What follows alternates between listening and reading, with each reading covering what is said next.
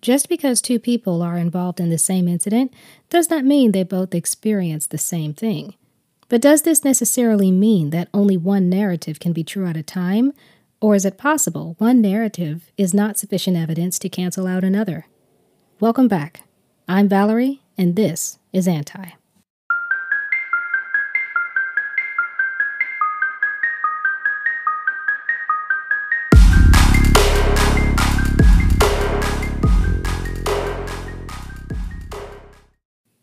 The same sun. Have you ever noticed how the sun that energizes the soil to nourish is the same sun that hardens the clay that destroys? In the book of Revelations, there are two main groups of people, the repentant and the unrepentant. It isn't that these two groups of people experience different things and therefore have different responses to God. They both experience the same traumas, the same trials, and the same tribulations. Analogously, these two different samples of earth are responding to the same sun differently, not because the sun is somehow treating them different, but because they actually are different. What makes the clay different from the soil? The soil that we use, for example, to cultivate gardens or fertilize fields, is able to produce healthy produce and plants because its contents are relatively balanced, whereas the contents of clay are imbalanced, so it either produces difficult plants or it kills plants that are struggling to survive. The old adage goes, you are what you eat. And it's true. You not only become as healthy as the contents you ingest, but also you tend to become the information you read, hear, or even recite often.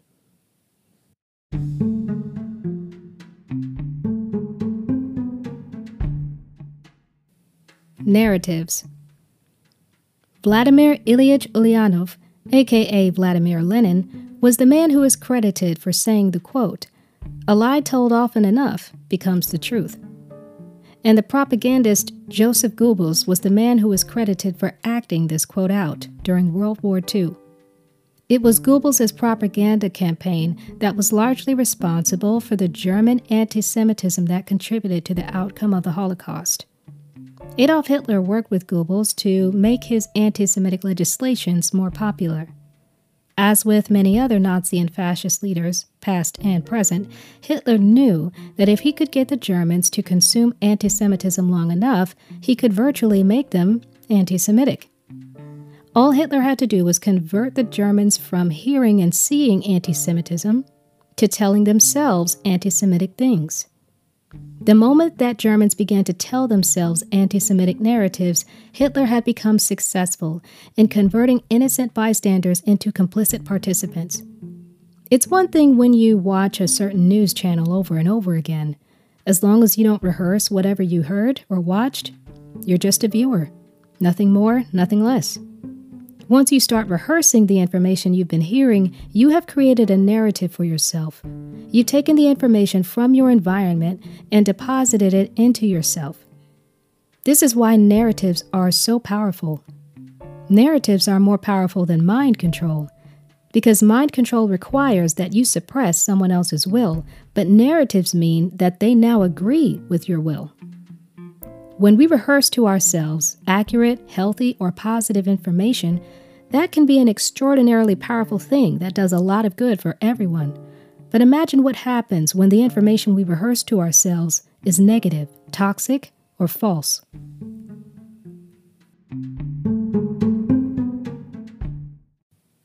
Campaigns. It's called a misinformation machine or an echo chamber. False information, distorted views, or warped principles are constantly being pumped into your senses, all day and all night, every day of the week. This information could come to you via your news channel, your entertainment, your social media, or even the people in your community. Eventually, you start to rehearse to yourself the information that you've been hearing, and you develop your own narrative. But it is different when information is taught to you versus when it is bombarded upon you. Hence, the misinformation machine or echo chamber. But first, let's clarify something. By bombardment of information, I'm not talking about a paradigm shift. A paradigm shift is when there is a major transition or a natural flow of change in a particular area of livelihood, like technology or sociology. So let's say you're used to using a flip phone, and suddenly you're surrounded with pictures and commercials of smartphones, and it seems like every phone company in the world is trying to get you to convert to a smartphone.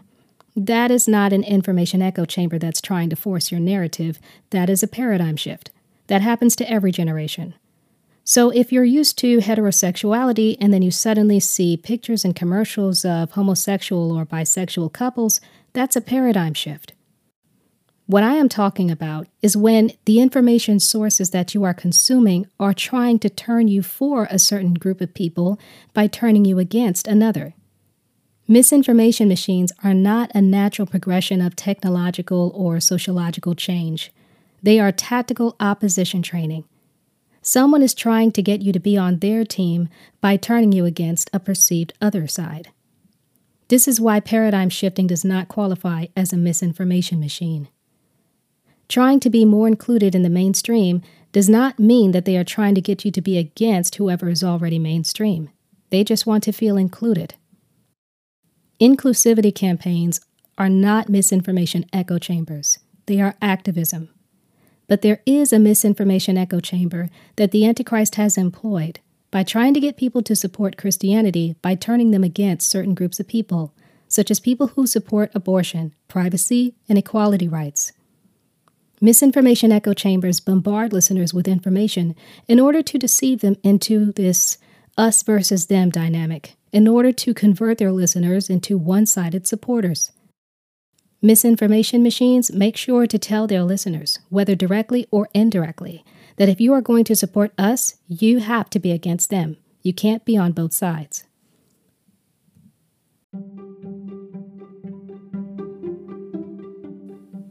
The image. There is an interesting misinformation machine the false prophet system produces in Revelation 13, verses 15 through 17. It's called the image of the beast. Though it was just called an image, this image could apparently speak and order executions from the highest levels of power. The false prophet system launches this campaign against any who are disloyal, so that they are killed, whether that is literally or figuratively speaking. If the false prophet is launching this campaign to accredit the rule of the Antichrist, then we have a sum total of 4 moving parts here. 1, the image or the loyalty campaign. 2, the false prophet system. 3, the Antichrist system. And of course, 4, the devil who is behind it all. Likely the image represents a person in position of high authority, like a national or political figurehead, or even a ruler. The false prophet system, of course, is a misinformation echo chamber of corrupted or completely delusional people. The Antichrist system is an anti-church of self-servers using the name or nature of God to immunize their character from judgment and their actions from accountability. Finally, the devil is a spirit spearheading multiple intersectional and dynamic spiritual attacks on God and the church through political and corporate powers. Because the devil is a spirit and the false prophet and Antichrist are systems, the most visible moving part here is the image of the beast. Therefore, it makes sense that this campaign is run by individual well-known persons. For example, a national dictator, an international director, or a former elected official would fit the bill here, as they would have the influence to command loyalty as well as the legal resources to enforce disloyalty infractions.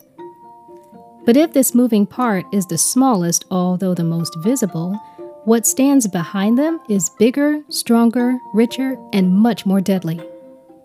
That dictator or that former official is in as much mortal danger as those who are disloyal to him or her. One failure big enough or one infraction themselves, and they will be swiftly replaced by a new image. This is what I need you to understand. The image might look like the head of the operation because it's the most visible, but that actually speaks to its lowness on the totem pole. The false prophet system is a mob for hire, a gang of violent enforcement. The false prophet system holds the most direct or immediate sway over the image, even though it actually serves the image. But even more powerful and deadlier than the false prophet system is the Antichrist. The Antichrist is so deadly because no one expects the clergyman to pull out the gun. Unlike the false prophet system, which is more political, the Antichrist is religious. The false prophet might wear a bulletproof vest or a uniform, but the Antichrist wears a robe, a mantle, and a cross. The Antichrist has the money, and the false prophet system has the muscle. So the Antichrist hires the muscle to squeeze the image under subjection. I am by no means attempting to excuse the image, but we must remember who the image belongs to. The image is mere furniture, property to the devil. It's not that hard to buy, and it's even easier to replace. The dictator is so vicious, not of his own accord, but because of who stands ready to kill him on sight if he doesn't meet quota. The mob for hire is not reckless of its own accord. It is as reckless as the Antichrist deceives it to be. But the Antichrist is not deadly because it's the goat of all evil. It is as destructive as the devil tempts it to be. Violence, deception, and temptation are operations of the devil so that he can control his own. The Antichrist is not high rank enough to totally oversee the operations, but it is a shot caller. In basic politics, campaigns are used to move influence around to the candidate's advantage. Politics energizes people, but that doesn't mean anything if at the end of the day they don't vote for you. This is what campaigns aim to achieve: support. What kind of support does the Antichrist need? Same as any other politician: allegiance, partnerships, donations, and even organizers. If operations are going to run smoothly, it has to have the manpower and currency to sustain it and move it forward.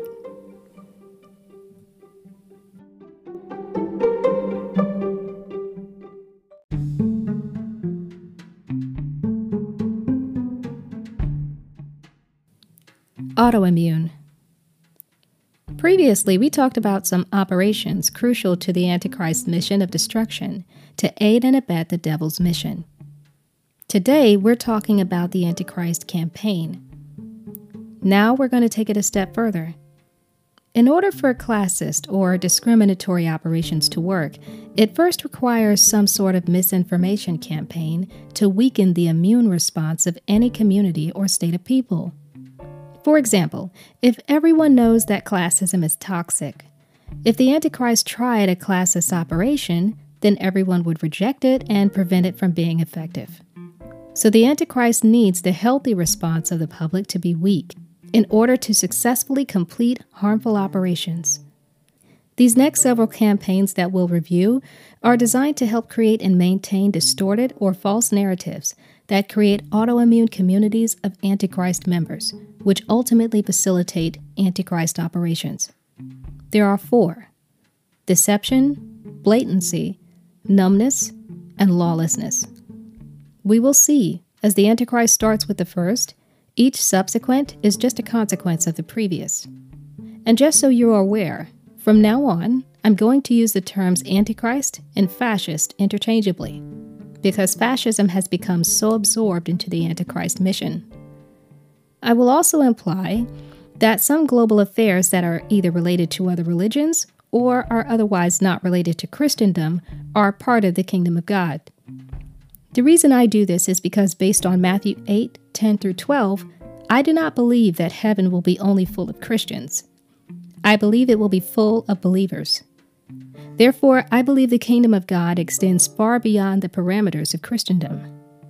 That it is actually whatever is true, honest, just, pure, lovely, and of good report. I believe the kingdom of God is more than a singular religious identifier, or even a set of religious protocols. Romans 14:7 says the kingdom of God is righteousness, peace, and joy in the Spirit. More after this.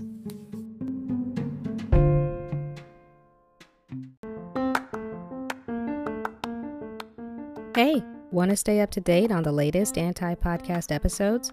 Or be the first to hear the cinematic audiobook release date for Kingdom of Gold? Just head on over to my website, kaylin.info, to stay up to date on all the things you need to know. That's CAYLAN.info. You can also stay connected with me by following me on Instagram or TikTok. You can find all of my social media handles on my website at kaylin.info. That's CAYLAN.info.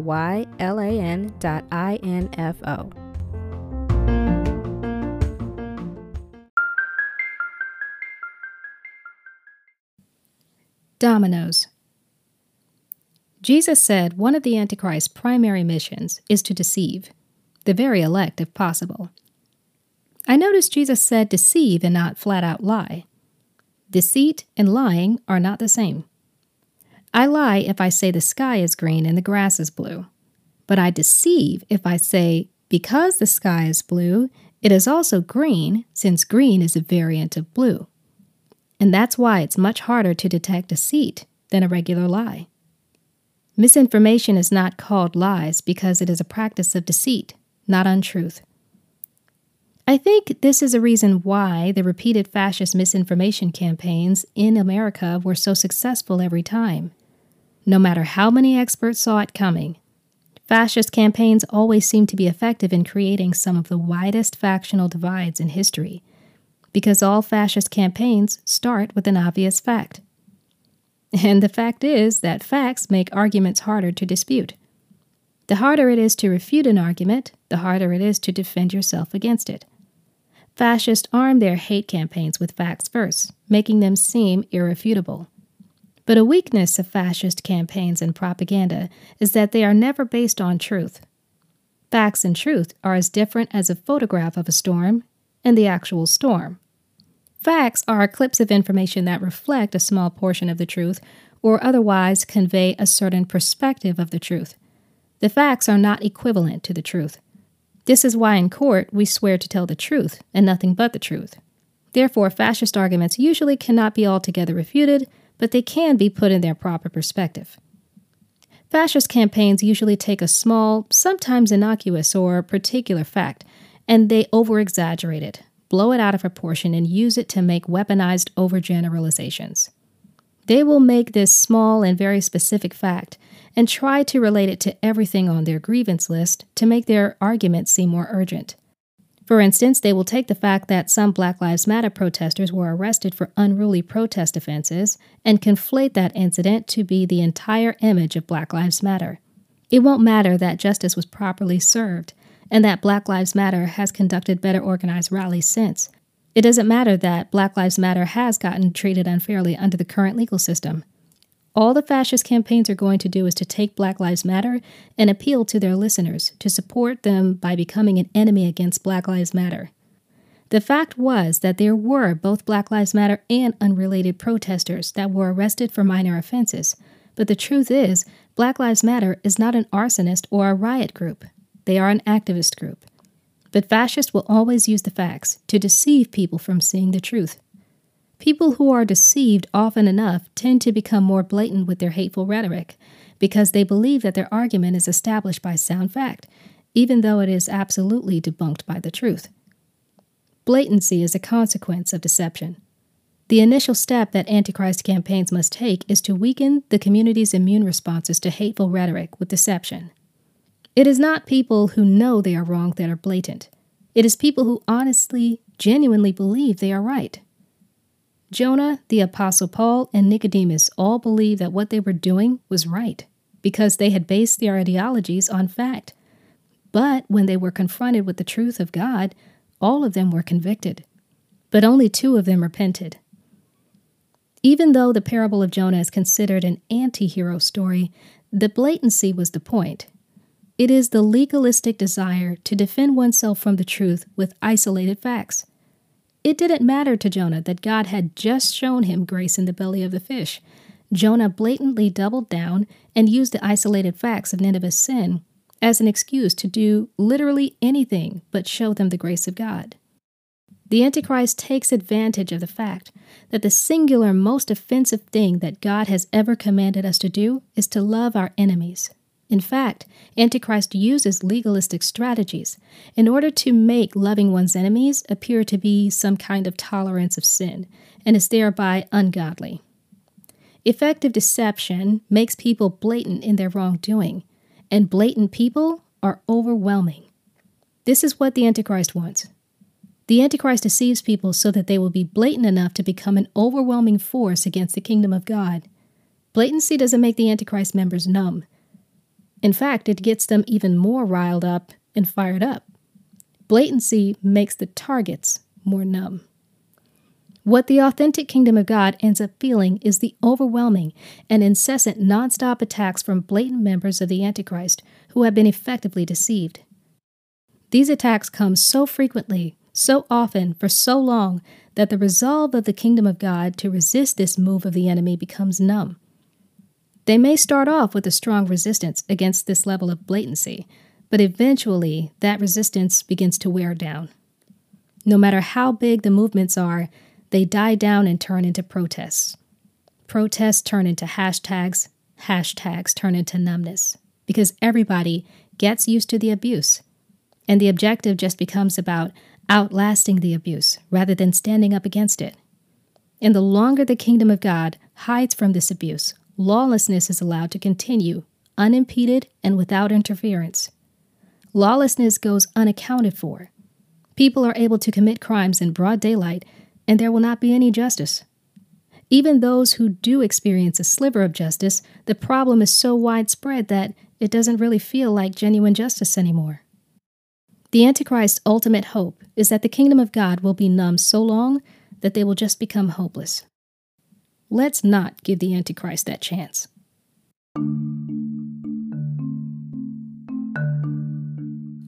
Triggers.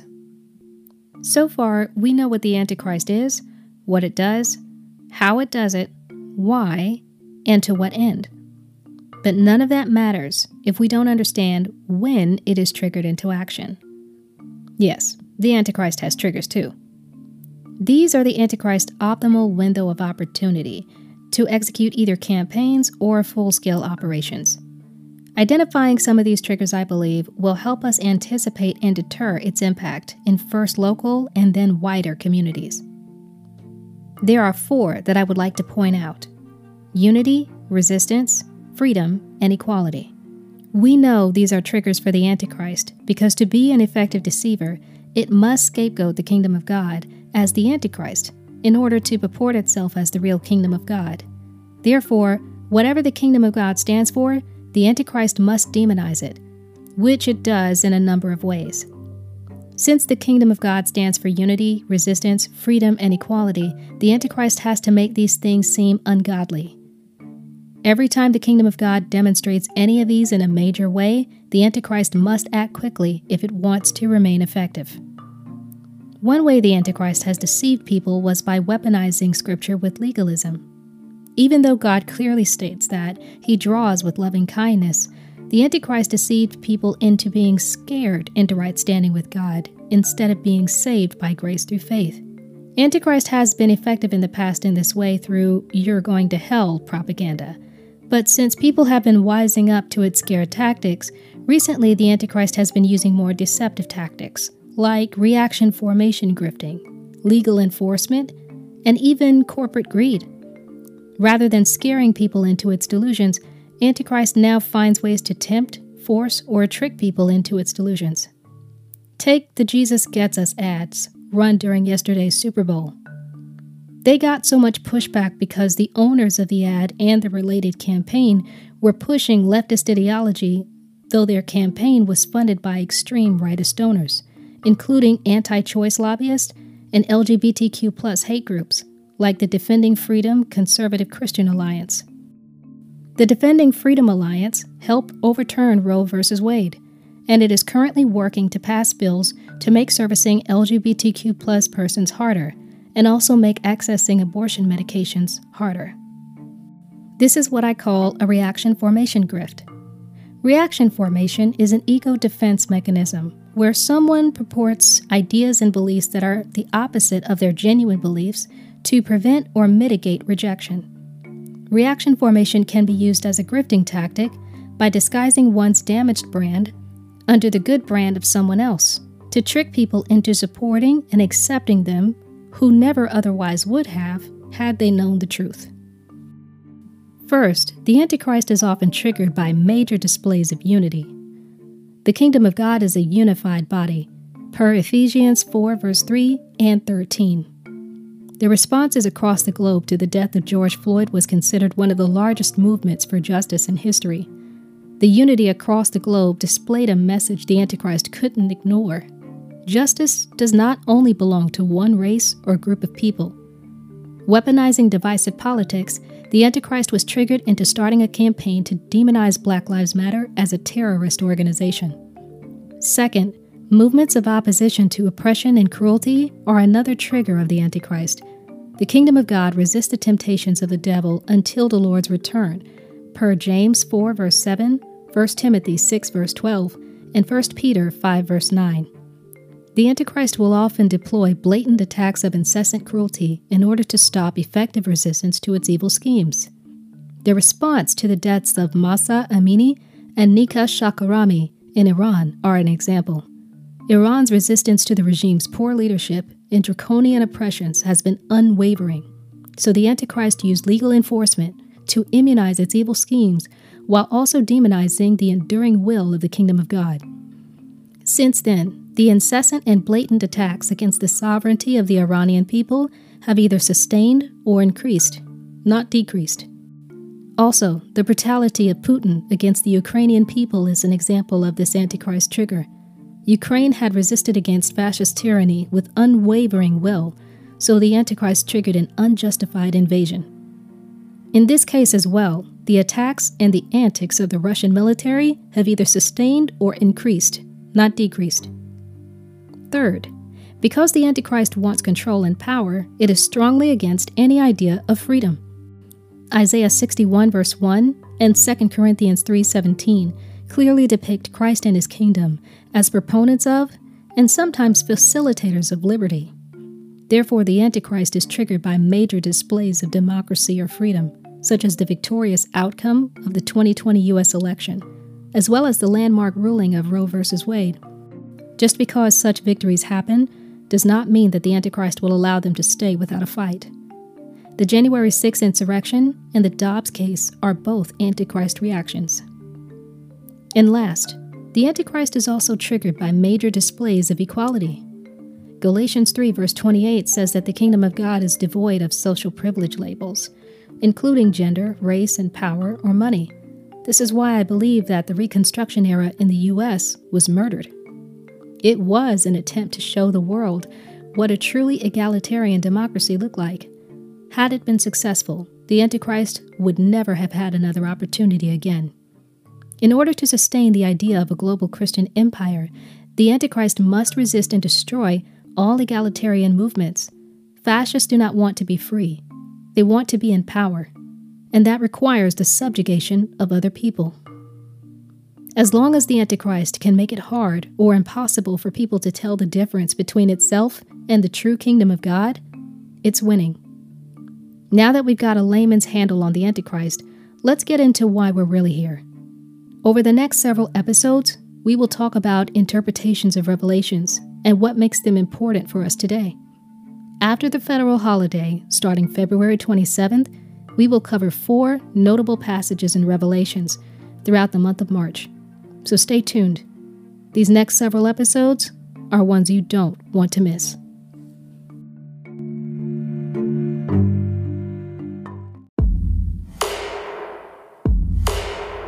This Anti episode was written, edited, and produced by me, thanks to the all-in-one podcasting app, Anchor. For access to all citations and references for this episode, please click the link, which will take you directly to the website page. Please like and share this podcast if you enjoyed it, and feel free to rate and leave a review. Next time on Anti.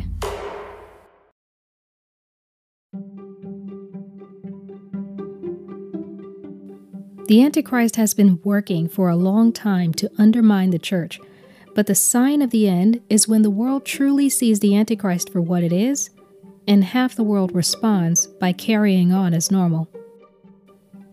The beginning of sorrow's prelude includes the first 4 seals of Revelation chapter 6, representing war, famine, pestilence, also known as pandemic, and death, whether by natural and or biological disasters.